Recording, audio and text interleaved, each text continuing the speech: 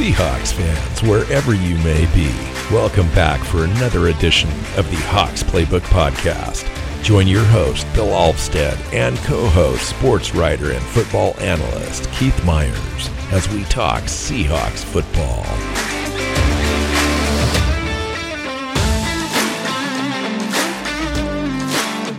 Hey, Seahawks fans, welcome back to the Seahawks Playbook Podcast. I'm your host, Bill Alvstead, and here with Keith Myers. Last week we're talking offense. This week it's the defense in free agency. Keith, how you doing?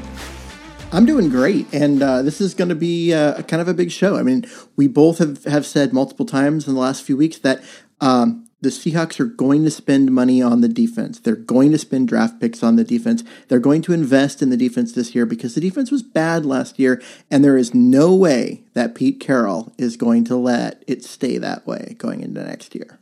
You're right. I mean, the defense was abysmal. Just quite honestly, I mean, we finished the season with 28 sacks, second fewest in the NFL, only behind Miami. Their sacks percentage was 4.5%, the worst overall in the NFL. They had 126 pressures, sixth fewest in the NFL. I could go on and on. I mean, the quarterback hits, fourth fewest, 52 tackles for loss as a team.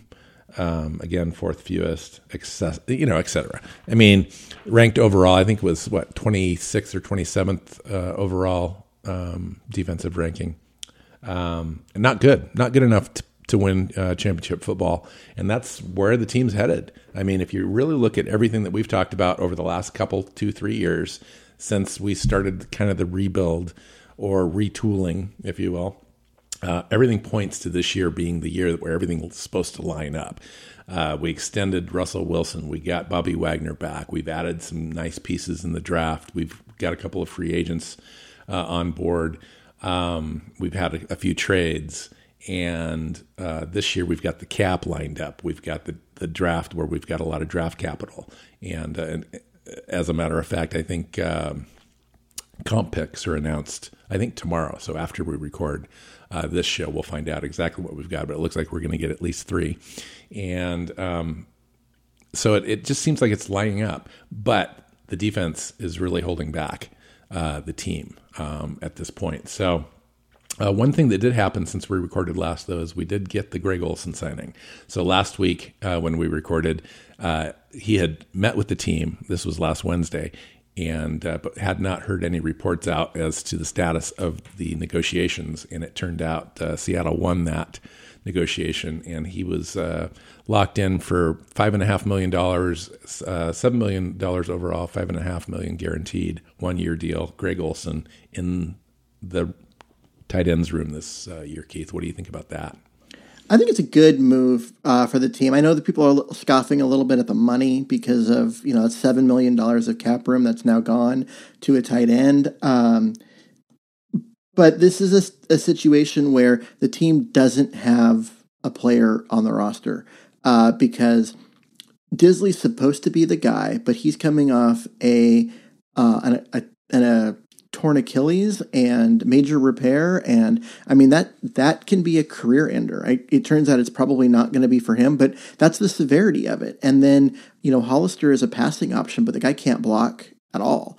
And those are the only 2 guys on the roster. So they're in a situation where they don't have someone that they can depend on to go be their tight end, as an every down player, and they're getting a guy who is Pro Bowler, multiple year All Pro, though he's now 36. And he played in 14 out of 16 games last year and was good despite, bad quarterback play. He still put up some pretty good numbers. But the previous 2 years were not so nice to Greg Olsen, and he had some injuries. So I kind of get I understand where there's some people out there that are a little worried about this deal and how much money, but it's a 1-year deal, and they've got the cap room. So I like it. It fills a hole, and it lets them go into the draft saying, hey, if the right player drops to us, we can grab him. But if it doesn't, we're good for a year. We can kick the can down the road till 2021. And I also look at it as kind of a net deal. When you take a look at Ed Dixon's contract, he's going to be cut at this point. and his cap savings is $3 million. So you just take that right off the top of the Olsen deal, and it just makes a lot more sense. Now, granted, that money could be distributed any way you want it to, but that's kind of the way I'm looking at it as far as allocation to that position. You take Dixon out, you put Olsen in, you add a couple $1 million more, and there you go.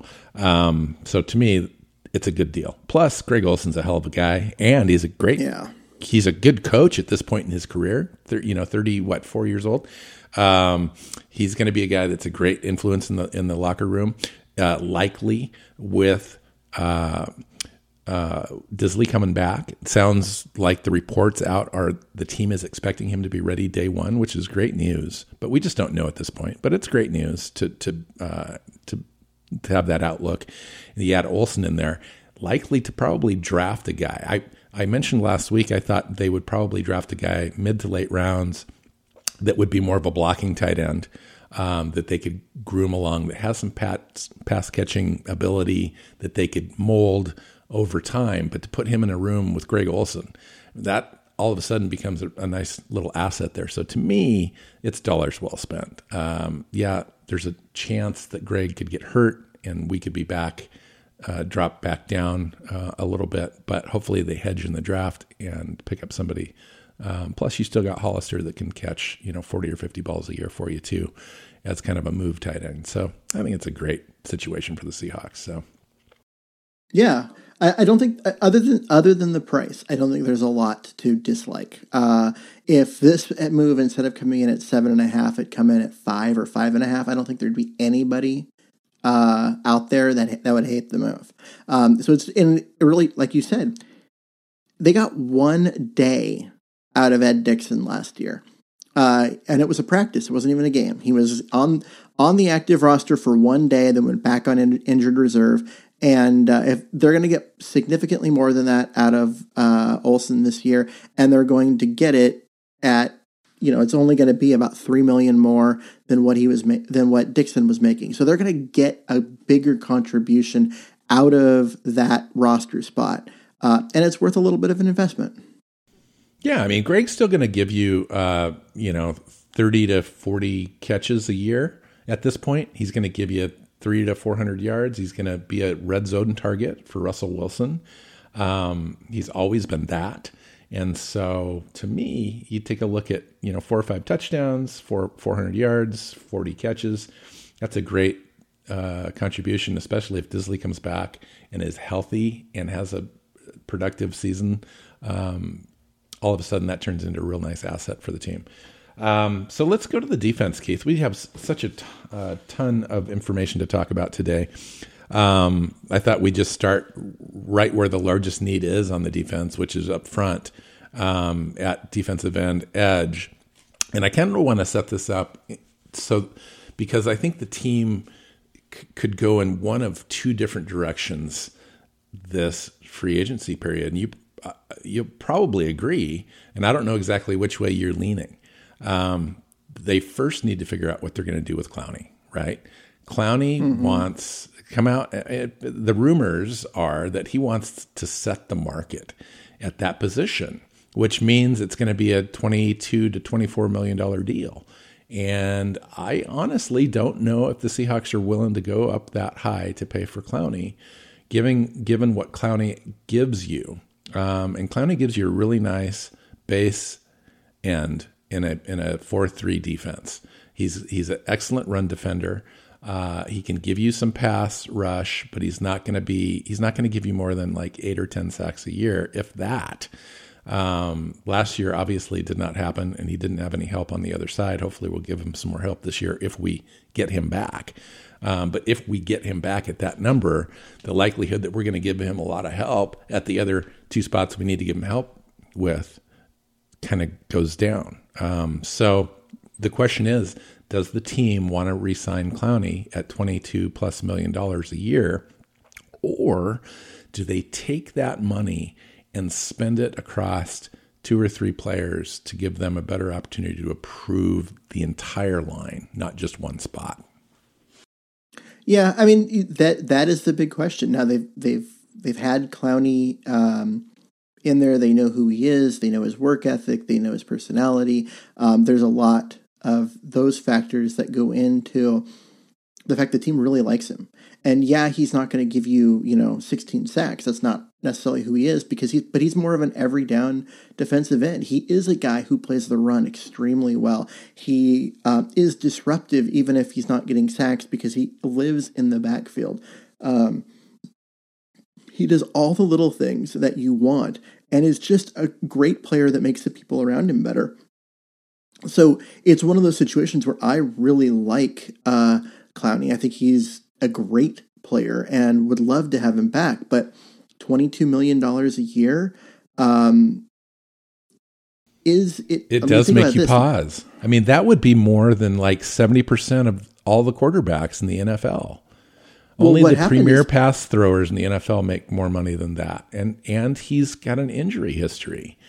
And it would be more than Frank Clark, who they sent to the Chiefs a year ago and let him sign with the Chiefs, and after being traded, and for $20 million. It's $2 million a year more for a guy who is as productive.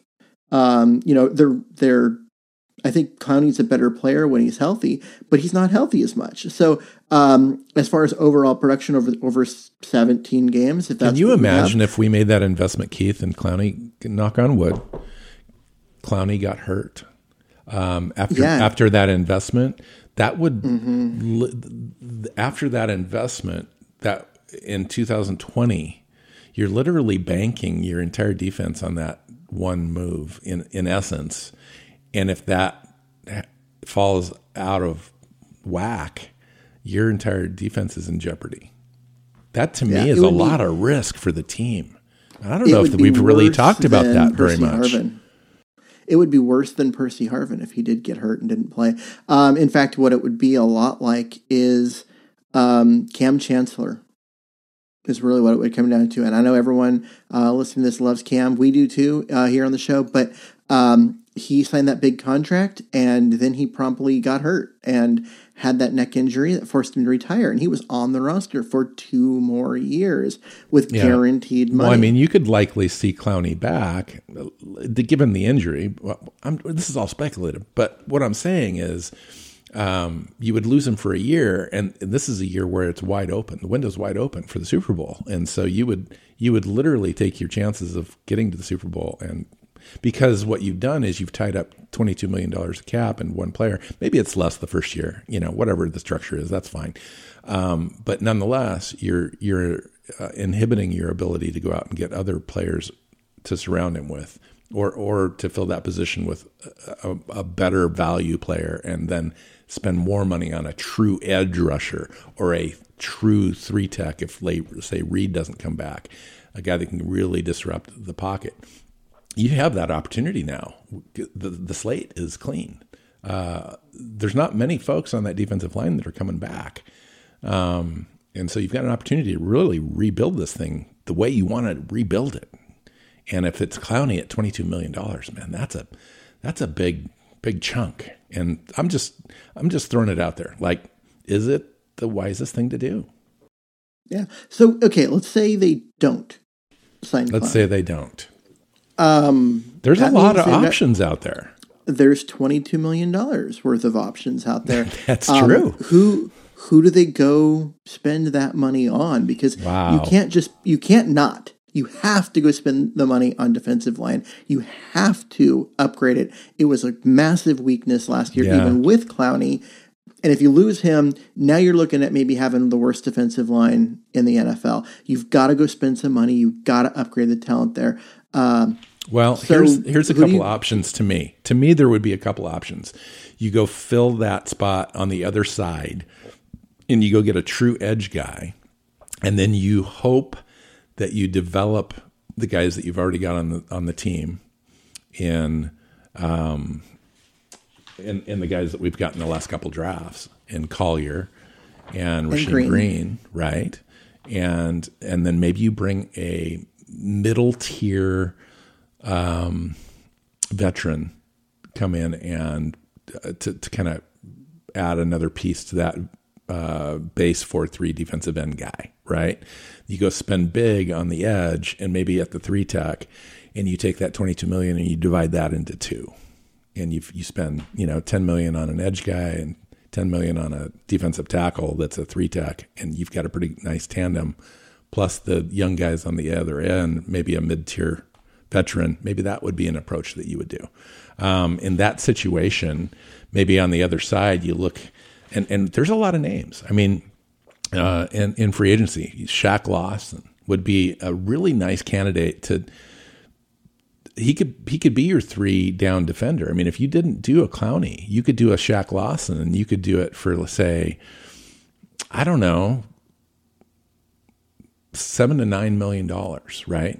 $7 to $9 million for this. I think it's going to be a little more than that. It's going to be more like 11. I don't know. But I mean, that's what half. Sport Tech said. Projected at 7.5, and I was kind of being generous at 9. But you say maybe 11, 12. I would look at a guy like that at 6'3", 260, 25 years old, 3-down defender. And he's got some pass rush ability, 13 tackles for loss, 18 quarterback hits, 6.5 sacks last year. But his best attribute is run defense. He's got great strength, hand use. He'd be a really nice swap. If you didn't get a Clowney, you could spend a hell of a lot less, half as much, as a matter of fact. Get a guy like that, and then you'd have more money to go get maybe your defensive tackle guy, or maybe go get that other edge rusher to complement that.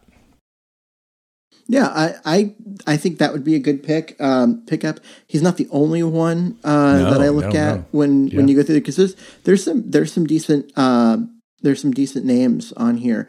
You could go look at maybe like an Aaron Lynch, who played outside linebacker in the 3-4 for the Bears, and have him be that speed rusher on the edge. You maybe go try and sign Eric Armstead away from the 49ers and have him be that 3-tech on the inside / 5-tech against the run type of situation. So there's some different guys that you could go and look at. If you're looking at maybe spending a little less money and still trying to get something out of your free agent pickups, you might go look at Marcus Golden from the Giants or Bud Dupree from the Steelers. Both of those guys have been kind of... Marcus Golden had 10 sacks last year. He's getting a little older, but, good guy. Well, he's only 27. Yeah.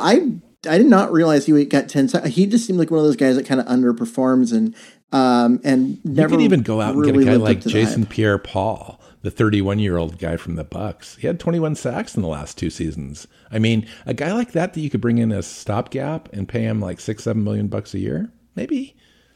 Yeah, I mean, and he's a guy that there was a time when he was almost a 20 sack a year guy when he was with the Giants, but that was before he blew half his hand off in a 4th of July accident. So, but he's still got there's still a lot. He's got a lot left in the tank. And I could see that being a good move. The other end of this, like we were just talking about, maybe some not quite spending all the money type of guys. If they do go out and spend all the money on a guy and it's not Jadeveon Clowney, it's quite possible it could be Dante Fowler Jr. From the Rams, who's been there. He was their answer because they lost most of their star defensive line from a couple of years ago. They just couldn't keep them all, and so they made the trade with the Jaguars and brought Fowler over, and Fowler was just absolutely disruptive and played very well. So he's one of those guys. He's 25 now, will be 26 next season. Actually played in 79.7% of the Rams' defensive snaps. So they played him a lot. And that's way the Rams more than are in an interesting cap situation too, because they need to pay Jalen Ramsey that they traded 2 first-round picks for, and they need to pay Corey Littleton at middle linebacker, and they've only got like $20 million in cap. They could franchise Fowler at 16.2, or they could try to extend him with a low cap hit in the first year, but chances are I think Fowler's going to get away in free agency. I mean, he would be an interesting pickup at 25 years old. Last year he signed a 1-year, $12 million contract, but this year he looks to kind of cash in a little bit. I think it's probably closer to 15, for a guy like that. Yeah, well, I think it'll be a little higher. Wow. I mean, if Clowney's going to get 22, then Fowler's going to get probably 17 or 18.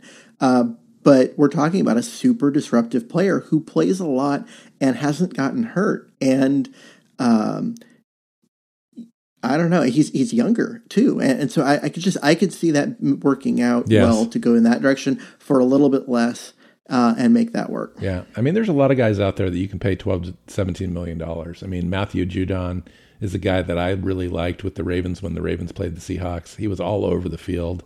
The nice thing about him is he's totally scheme diverse. You can line him up outside, inside, plays linebacker. You can drop back into coverage. The Ravens could franchise him, but they've also talked about trading him as well, tag and trade, like we did with Clark. Something like that's possible. In a tag and trade situation, I don't know if that's comp pick inclusive or not. So anyway, no, I think we're going to be so active. I think we're going to be active enough in free agency. We're probably throwing out comp picks next year. I'm not even going to worry about it. But agreed.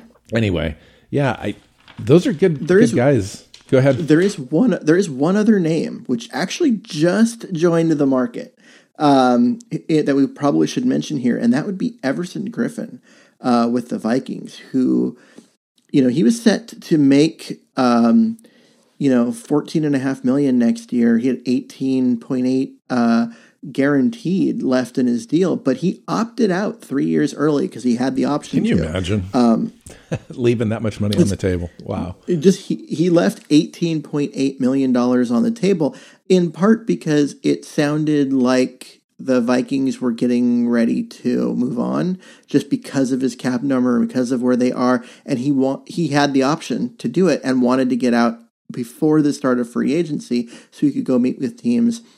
Because if he waited for the Vikings to do it, they would probably wait. They may have waited till after the June 1st cutoff. It very well could have. And, to spread the cap hit out over 2 years. And then he's looking at a situation where all the teams have used up their cap room. And so he's just looking for scraps. So being able to get out in front of it. He is 33, but he did play, 77.8% of the team snaps last year, and he's as good and dominant as you're going to see. So maybe it's a situation where you can go, hey, look, you had that 18.8 guaranteed in your old deal. Let's match that over 2 years and add a third year for that we could cut off the books if, because by then he'll be 35. And roll with that and just see how it goes. You might be able to get him for, $9.5 million a year because you're helping him recoup that 18.8 that he left on the table when he opted out. But 9.5 for a player of his caliber, that's a deal. So would you still sign Clowney in that scenario? I don't know. I think if you could get Griffin in that situation where you're basically getting him for 2 years while you develop other players, I would go spend the money. Really spending. Let's say it's 9.5 or 10. Okay, well, let's go spend the other half of the Clowney money and try and get another player. Like a Shaq Barrett from the Bucs. How about like a Robert Quinn? And the reason I say Robert Quinn is Dallas has got some problems signing players. They've got to sign Dak Prescott, Amari Cooper, and Byron Jones. Those have to be the priorities. Robert Quinn's an afterthought.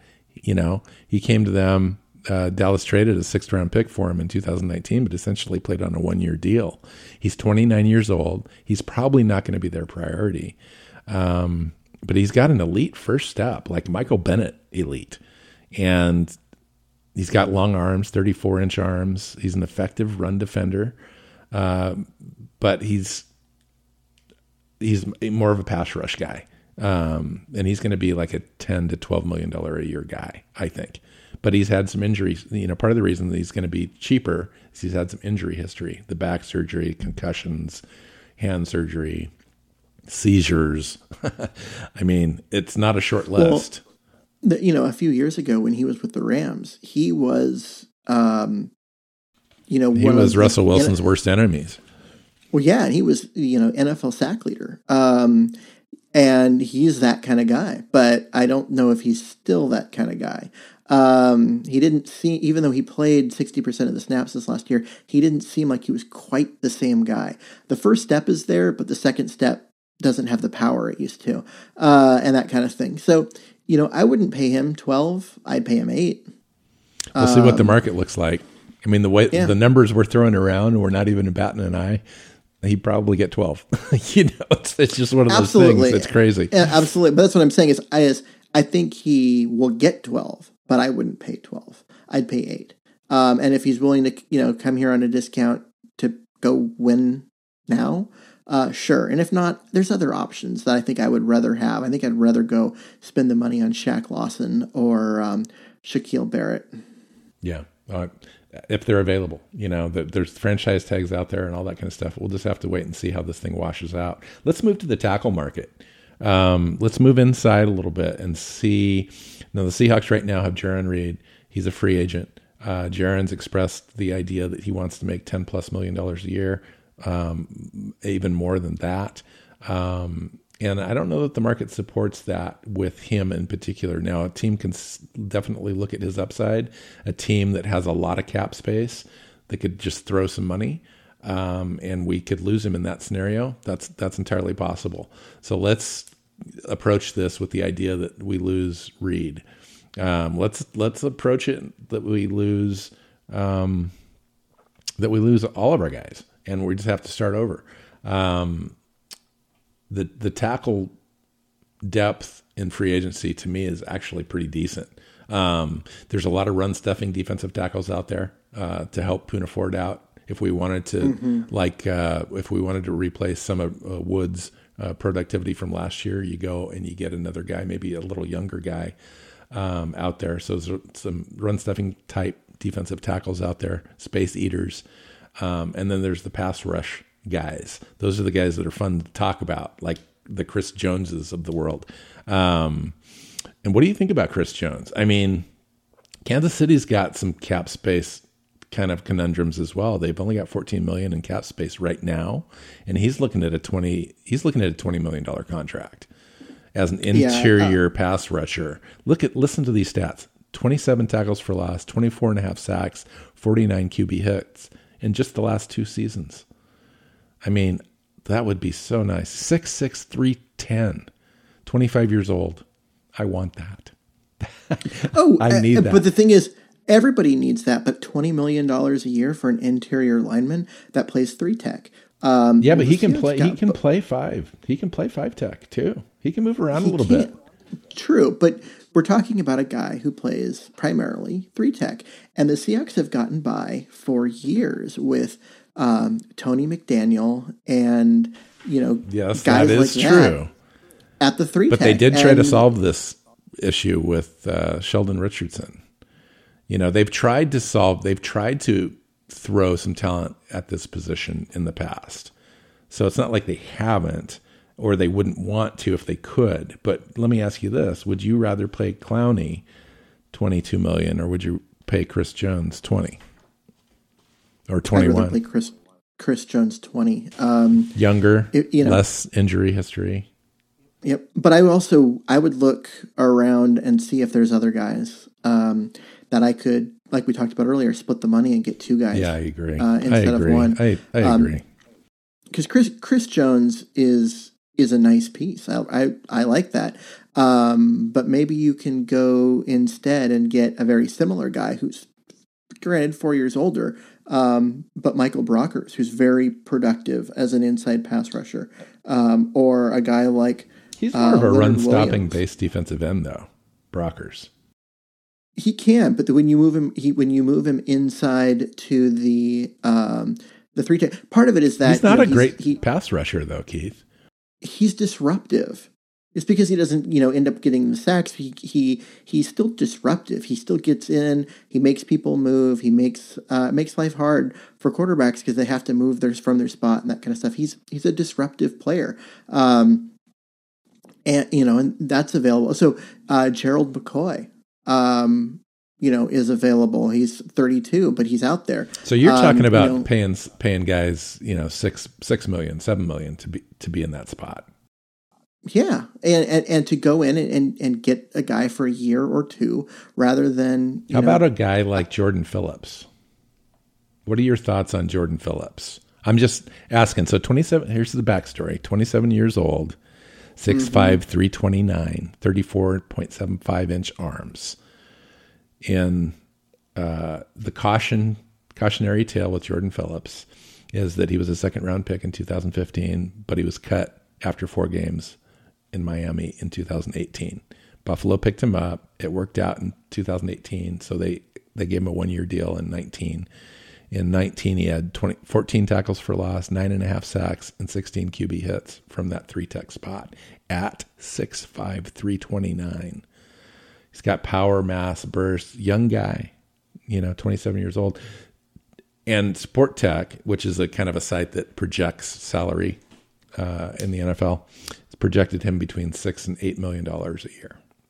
So I'm just wondering if we could get him for $6 or $8 million, would you take a guy like that, had some upside, that was younger, that if we lost Reed, maybe we could fill that with a guy like that? I would take a chance on a guy like that, especially at that price.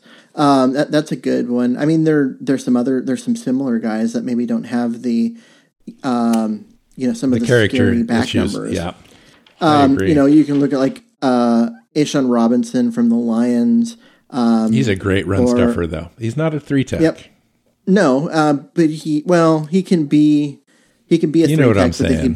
But he would also be he's not a pass rusher. He's more of the he's more of the Poona Ford kind of guy where he's going to give you a little Poona push. Ford, Al Woods. Right. Yep, Al Woods type of guy. So you get him. Danny Shelton's out there again. Danny Shelton's, and that's one that I just don't get why. I mean, I get the Seahawks have Poona Ford, and so it's like, okay, you get Danny Shelton. Now you've got 2 Danny Sheltons. But they got Al Woods. They brought Al Woods in. You might as well bring in a guy. Yeah, and Shelton, he's from around here. He's local, and he's 26 currently. I would do that. I wouldn't have any problem with that. We might have Poona Ford too, Keith, but we still ranked near the bottom of the pack in run defense. Yeah. So we still need all the help we can get.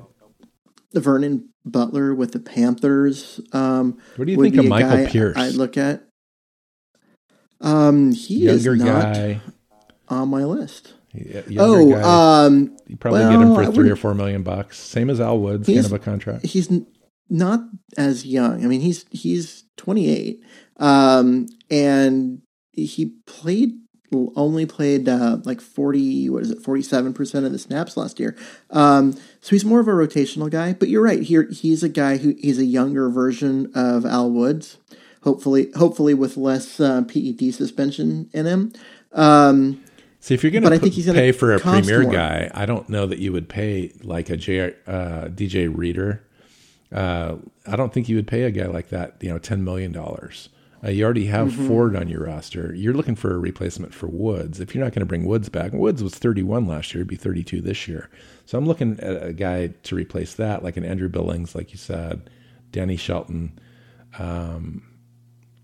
Or you could go out and you could spend big bucks and really kind of try to solve problems and get Poona Ford in a tandem with somebody else in rotation. It depends on how they want to spend their money. I mean, last week's show, we spent some money on a tackle. We spent some money on a center. We spent some money on a tight end, and we did, in fact, go spend some money on a tight end. The team did. So the money's already bleeding out. That's where, you look at the Clowney situation, and you're just wondering how in the heck are they going to do that and still solve all the other issues that they have. We haven't even talked about the back end yet. So it'll be interesting to see how the team approaches this. I mean, it's a lot easier to solve if Clowney isn't re-signed. If Clowney is signed, you've really got to figure out a way to plug holes on the cheap. If Clowney's not retained, you can go out and you can split his cap hold, in essence, on 3 or 4 different guys, and I think the team ends up being holistically better for that. And you spread that. What do I want to say, Keith? You spread the injury risk. You spread the risk. Thank you. Over 3 or 4 guys as opposed to centering it all on one guy that's already had a major history. So, anywho, enough of that. Anything else on the tackle front? Not really. I mean, when I was looking through here, I was like, okay, well, what are some other options? Not just for the tackle, but just the defensive line in general, because the Seahawks tend to be creative and not always look in the same direction that we would consider. And I wouldn't be surprised if Von Miller from the Broncos suddenly became available this offseason via trade. And if he did, if Seattle wouldn't go get him and use him in basically revamp what used to be the Chris Clemens role over there and let him split out a little wider and just get after the quarterback like crazy. That would be a great fit for him. And let's face it, there are very few players as productive. You know who else? You know who else would be an interesting trade guy? Calais Campbell, Jacksonville Jaguars. He's at the back end of his 4-year deal. He's got a $17.5 million cap hit, but he's got a $15 million base salary. So Jacksonville could save $15 million by either trading him or letting him go. He's 34 years old. So Jacksonville's got a lot of other issues going on, and it might behoove them to move on from a player like that that's got a huge cap hit at 34 years old. And we know for a fact that Calais Campbell could make a huge impact. And on a short-term contract, the Seahawks may be interested in something like that. I don't know what kind of draft capital that they would need to give up or a player. But that to me would be a very interesting deal if they could swing something. Yeah, I mean, if they can figure out a way to get him, I mean, he's older, and so you're looking at a 1-year thing, or maybe it's a situation where he gets cut and they sign him for a 2-year deal or that kind of thing. But even though he's older, we're talking a dominant guy. He's really tall, really long, and not only does he get upfield and be disruptive, but then he's really adept at reading what's going on with the blocking and the quarterback and getting those big mitts of his with those long arms up in the quarterback's face or in the passing lanes.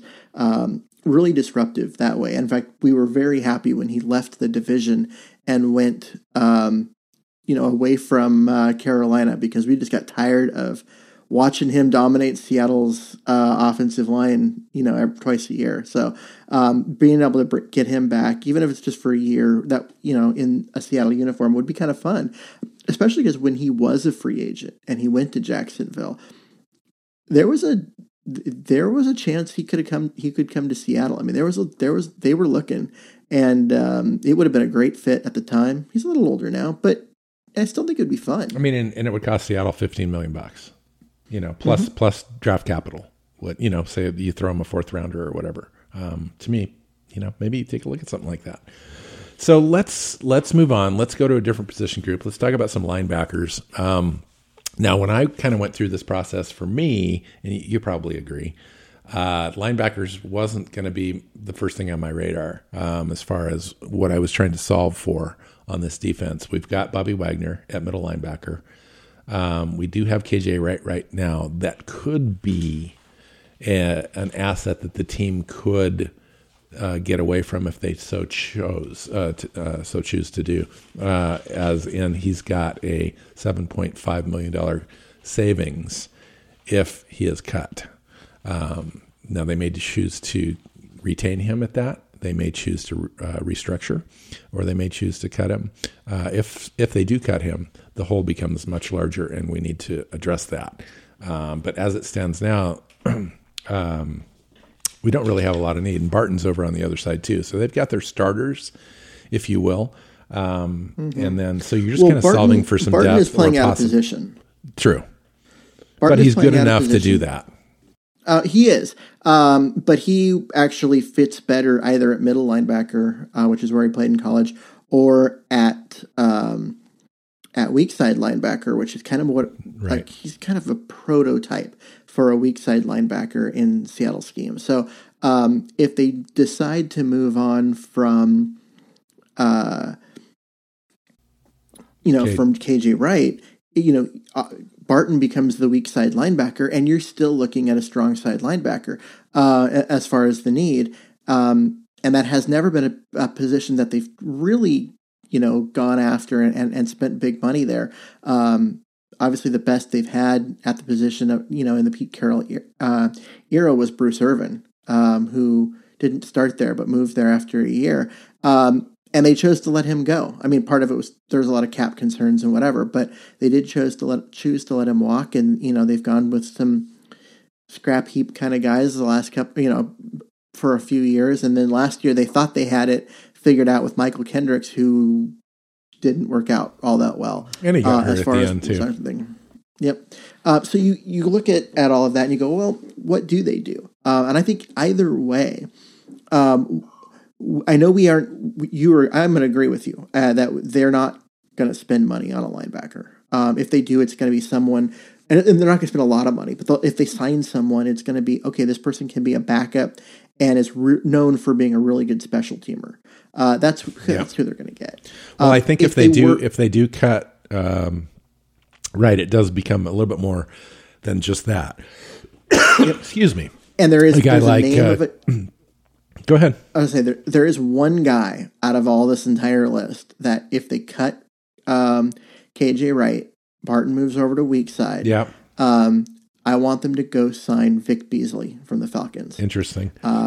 27, played 73% of the team snaps last year. He's a strong side linebacker. He is good at getting up the field and rushing the passer. He is adept at setting the edge, and basically he is a Bruce Irvin at roughly the same age that Bruce Irvin was when he left. So it's like, okay, you're getting a very similar guy athletically, a very similar guy as far as productivity, and you're basically sticking a guy over there that you could depend on for 7 or 8 sacks. 7 or 8 sacks too. I mean, he's got 37 and a half sacks and 154 tackles in 5 seasons. So that's, 7, 8 sacks a year. Somebody like that would be interesting. I don't know how much money they would have to spend. I mean, somebody might pay Vic Beasley, maybe. If the market is leery of him for whatever reason, Seattle may be able to get him on a 1-year deal, kind of rehab his image, get back out there. They might be able to pay him, $5-6 million, and that would be a great deal. Another guy that I thought would be interesting, had a lot of upside, that's looking for more of a starter role full time, would be Kamale Correa of the Titans, outside linebacker, 26 years old. He's a strong side linebacker, can get after the pass rush. He's going to be looking for basically his first contract. So he's going to be had for $3.5-4 million a year, a little bit of guaranteed money, but he could come in and really do a nice job for you. The issue with that is you'd have 2 young guys at linebacker, Bobby Wagner in the middle. You'd be putting Barton on one side and a guy like this on the other side. I think your situation with Beasley makes a little bit more sense to have a veteran presence opposite Barton. You might take a look at a guy like Jamie Collins, even just a guy that can come in for a year or 2 to hold down that position. Yeah, and I mean, and there are other guys that would fill in that same role. If you're looking for a veteran guy who a 1-year deal kind of thing, where you could bring in a guy to just be an impact guy for 1 year while you groom someone. There's a lot of those guys around. They might look at a guy like Devondre Campbell, another guy from the Falcons, played with Vic Beasley, also an outside linebacker, 27 years old. It'd be interesting. Yeah, because he's played in basically Pete Carroll's defense. So a guy like that they'd probably be on Seattle's radar a little bit.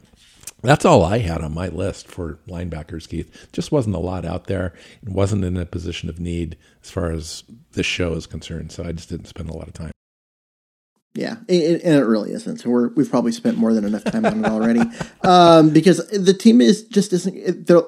They'll probably draft a player, to develop someone like they did with Cody Barton a year ago. Exactly. But I don't see them spending money on a linebacker unless they choose, the unpopular move, which would be to move on from KJ Wright and get a guy like Vic Beasley. But other than that, they're going to draft a player and just roll with what they've got because they're not going to spend the money there. So let's move backwards. Let's go deeper. Let's look at safety because with safety, you've got the Seahawks are in a nice little spot where they've got they've got two starters Diggs back there. They've got the future at strong safety in Blair. My brain just totally Blair. There we go. My brain just skipped out there. They like him at free safety now, but he can play both. Yeah, kind of a hybrid. He can play both, and so. But yeah, he's kind of probably the future at strong safety. And you've got McDougald, who's the current, the present at strong safety. So you've got your three guys. You've got your starters and your key backup at both positions.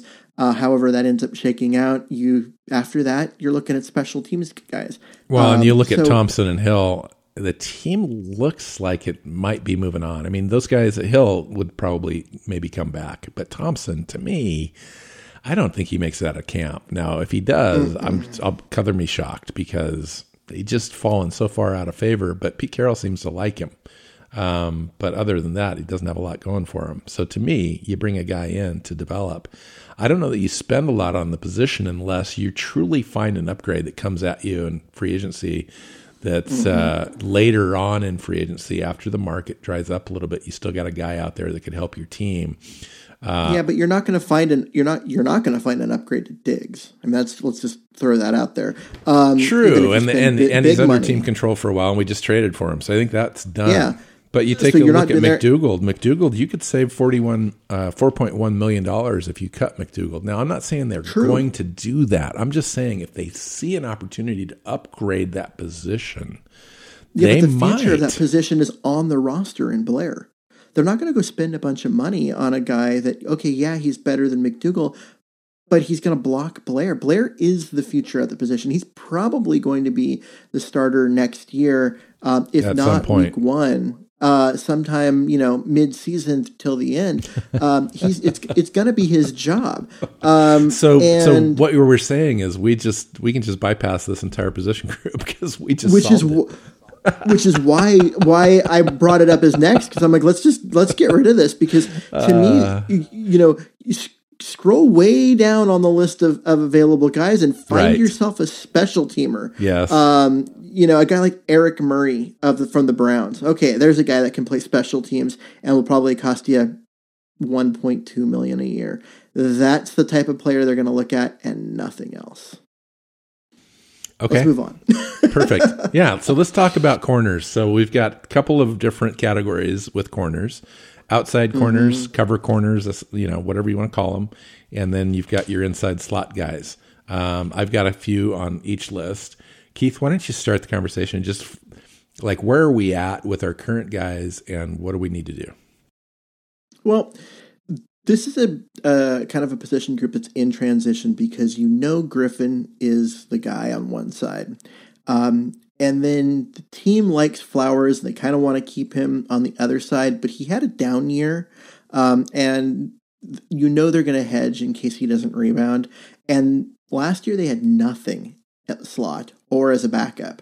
They had, and it was rough. Yeah, I mean they had the new kid, Ugo Amadi, and he became the. He just wasn't trusted until the very end. Yeah, I mean, they didn't trust him until they had to, and when he did, he stepped up. But the same is true for Blair. And then they instantly benched Blair. When people got healthy. So whatever. I don't want to say that we can just write in ink Ugo Amadi's name as. Yeah, we can't. I don't think we can.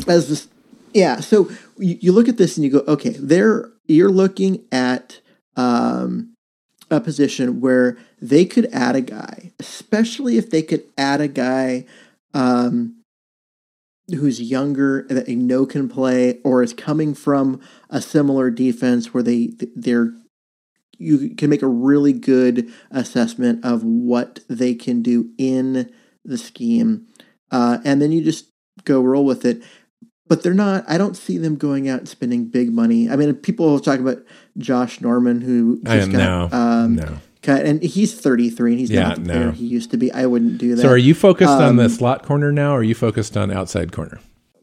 See, I'm kind of looking at both because I do like the idea of having someone who can play the outside, and then just using Shaq Griffin, who has all the coverage skills to play inside or outside, and letting him start on the outside and then slide in the nickel and let a lesser player have the boundary over to there to help him out, because I don't think Shaq needs it. I mean, a guy like Kendall Fuller is interesting to me, like in that scenario. Guy that can play in the slot, but it can also play a little free safety for you. He can play on the edge. I mean, that's one of the few that I think that gives you a lot of scheme diversity. There's a couple of guys that play like Mackenzie Alexander. He's only 26 years old, solid in the slot, really solid, but he can play a little bit outside. Brian Poole, another guy, probably the only bright spot on the Jets defense, to be completely honest, but he's a tremendous slot guy. I mean, if we're just going to get a slot guy, Brian Poole would be an interesting guy, and I think you could have him for like $5.5 million.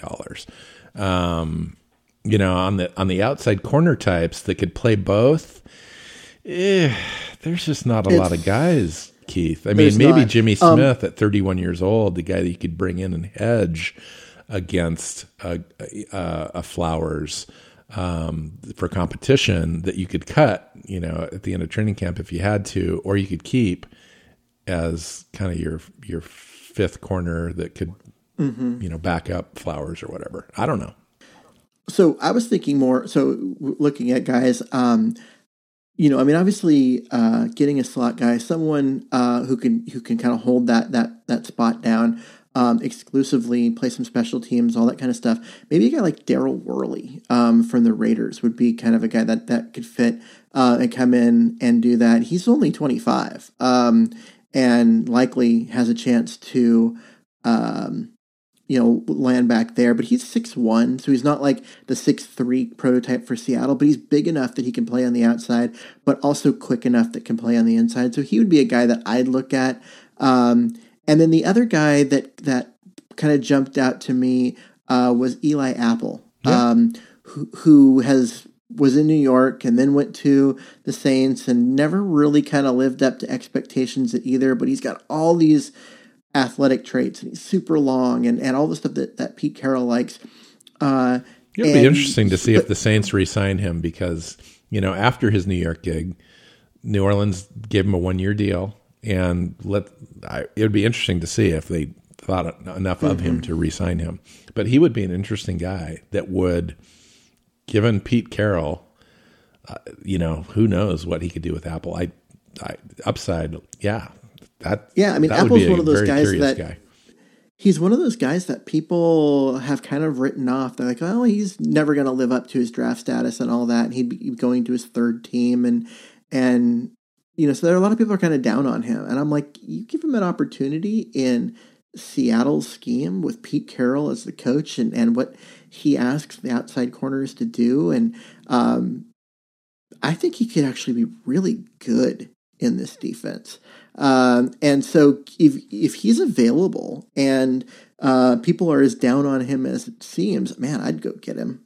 Go sign him to whatever you need to and bring him in and let him compete for that starting job on the outside with Flowers. Yeah, this is definitely either outside or in the slot is definitely a position where I see Seattle spending a little bit of free agency money.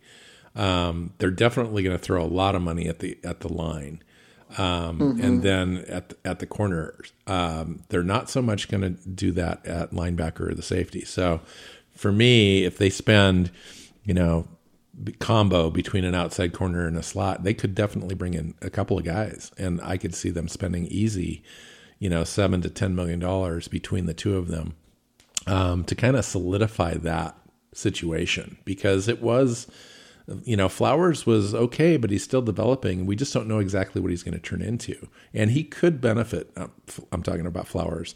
He could benefit for an improved overall defense. I mean, a 27th ranked defense isn't doing your corners any favors. No. And so if you can improve that line, I think, and get to the quarterback and disrupt passing lanes and all that other stuff that goes with it, I think Flowers is helped. So it'd be interesting. I'm not ready to give up on Flowers as a starter in this defense unless it's a clear upgrade. If it's a clear upgrade, so be it. But if it's not, I think you're asking for complementary players. We don't really have anyone on the roster past the third corner at this point that really you could say is going to definitely make the roster. And so you've got to solve for at least a couple of different spots. And yeah, most of the time you're looking at special teams contributions and so forth. But we don't yet know for sure if Amadi's going to take that free safety spot, or not free safety, that slot spot.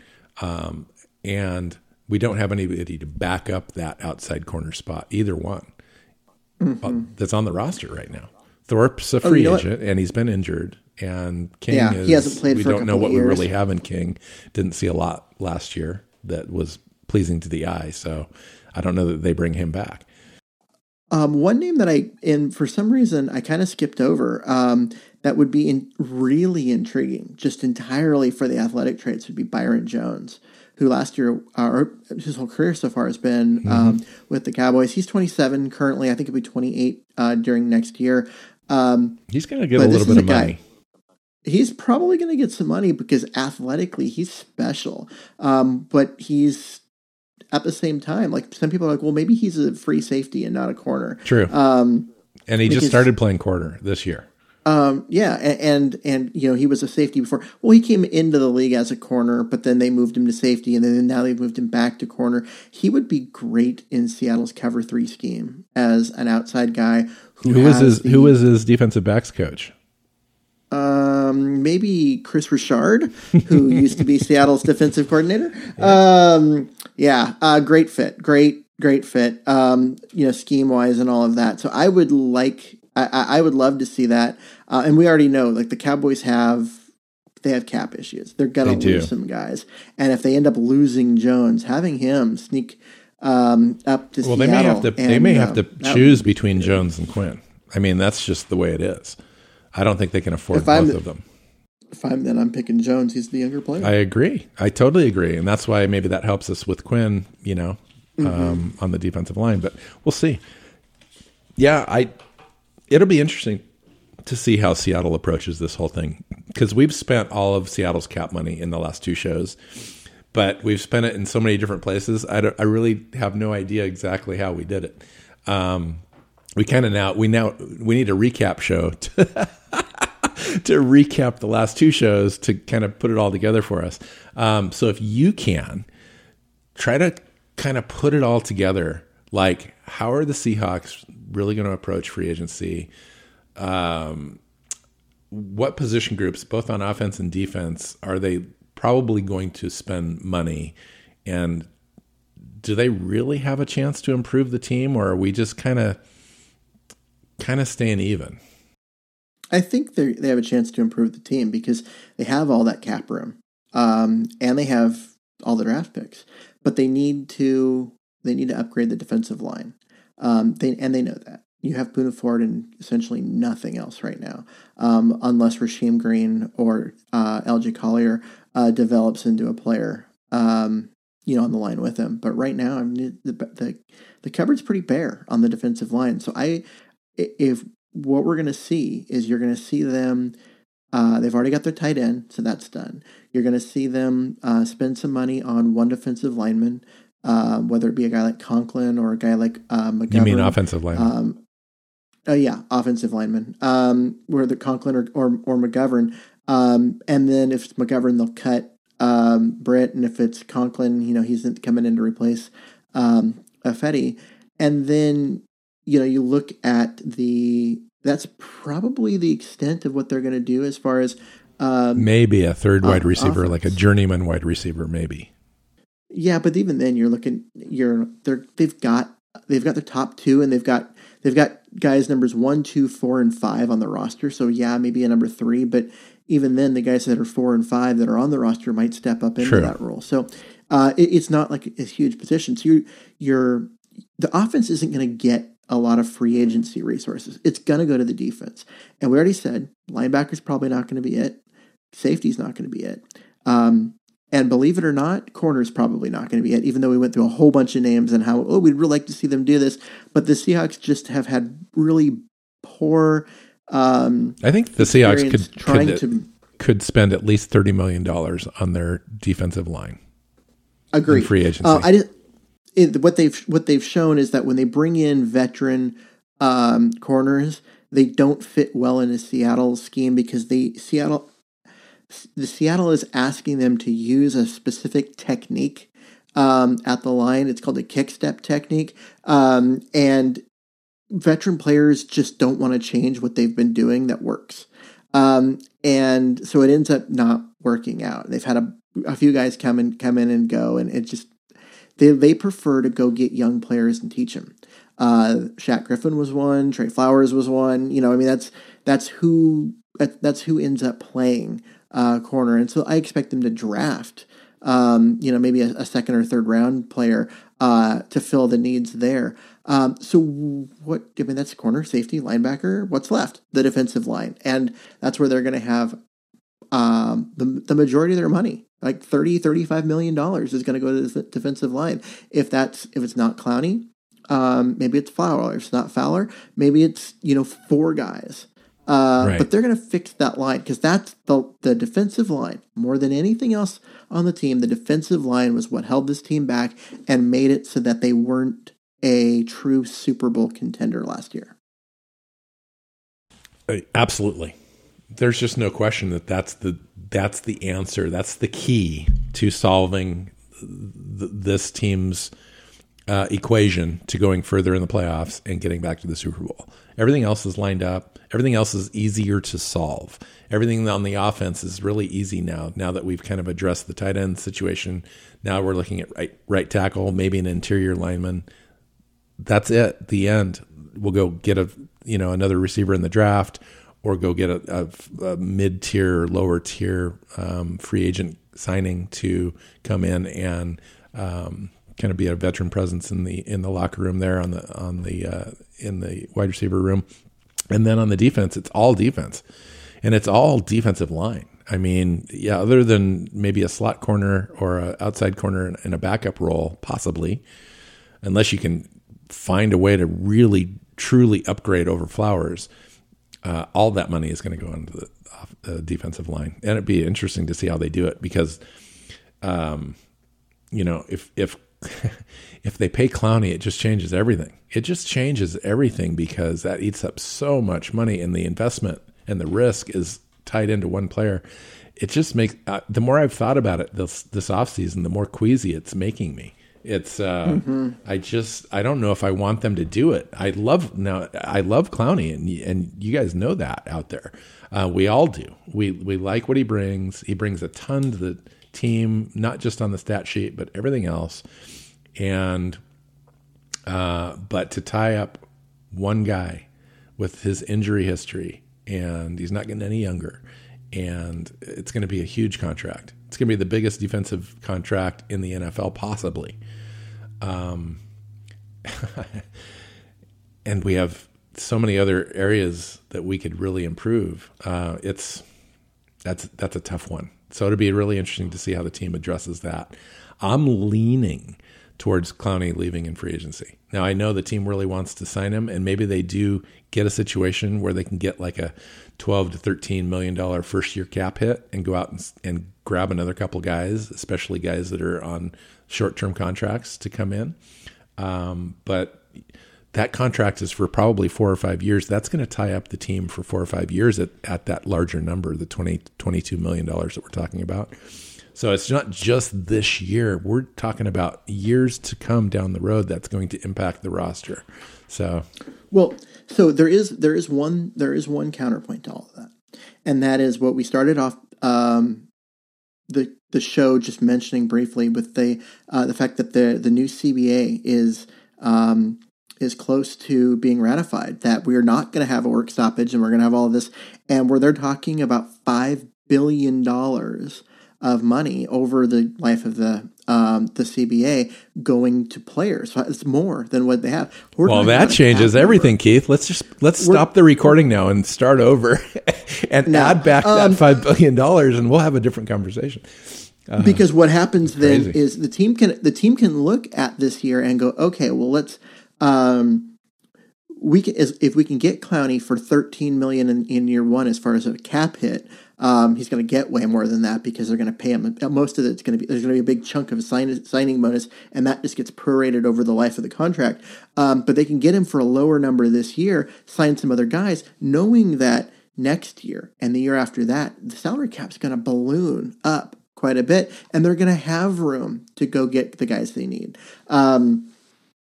And so maybe that's what they're looking at. Maybe they're looking at a situation where they're like, we just have to, get through this 1 year as far as his, bloated contract. And then the market changes entirely. And a year from now, $20 million for a dominant offensive or defensive lineman might be nothing.